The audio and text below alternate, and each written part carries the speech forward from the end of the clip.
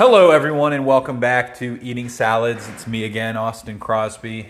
Man, we can't escape this discourse about Taylor Swift. It's like everything we listen to. I was listening to my podcast today.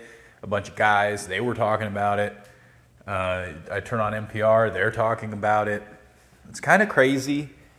And the thing that is funny to me is that her fans on this NPR thing was like, oh, when I was listening to her when I was 16, 17, and multiple times she kept being like, oh, when you're 17, oh yeah, when I was 17, 16.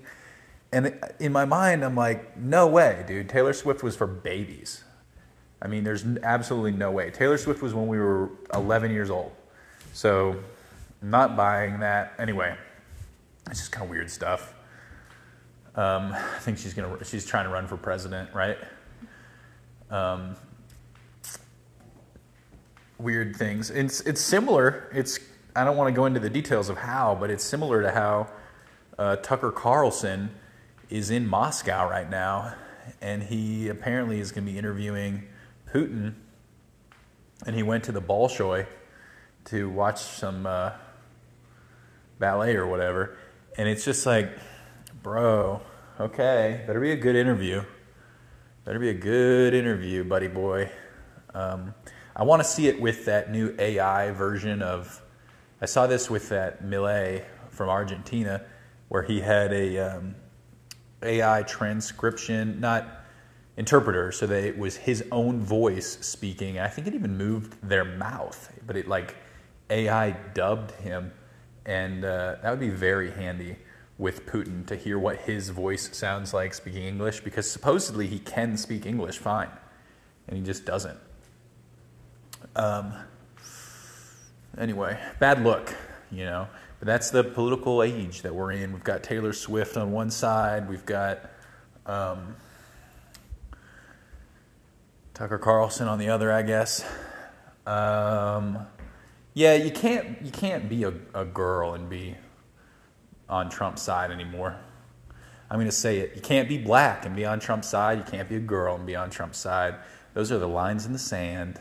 Feel free to cross them. But you know what that makes you? A white man. You know what I mean? What else? Our salad today. I had some leftover Caesar salad, but Casey also made a chickpea salad. That was really good.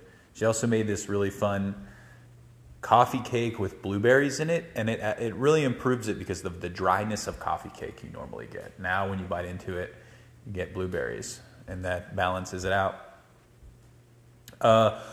Also, weather here, back and forth, right? It was in the 60s for a few days, and then they said we were going to get a bunch of snow, except now we woke up today, and it was raining. Drizzly at first, but pretty consistent, and then it got heavier and heavier and turned into snow, and then back into rain, and then back into snow, and it formed a very heavy slush. I actually went outside to get the mail, including, by the way, a jury summons, which will be disputed.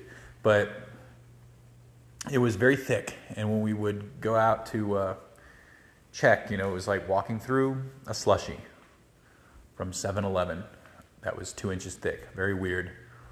But I guess I'm glad it came down in that form, because it didn't like crash trees down or make too much of a thing to clean up, But I guess because of that, we haven't really gone outside today. Other than that, we haven't done much today. It was a slow one. I laid on the floor and Casey crawled on my back like a dog. Yeah. We just ate some French fries.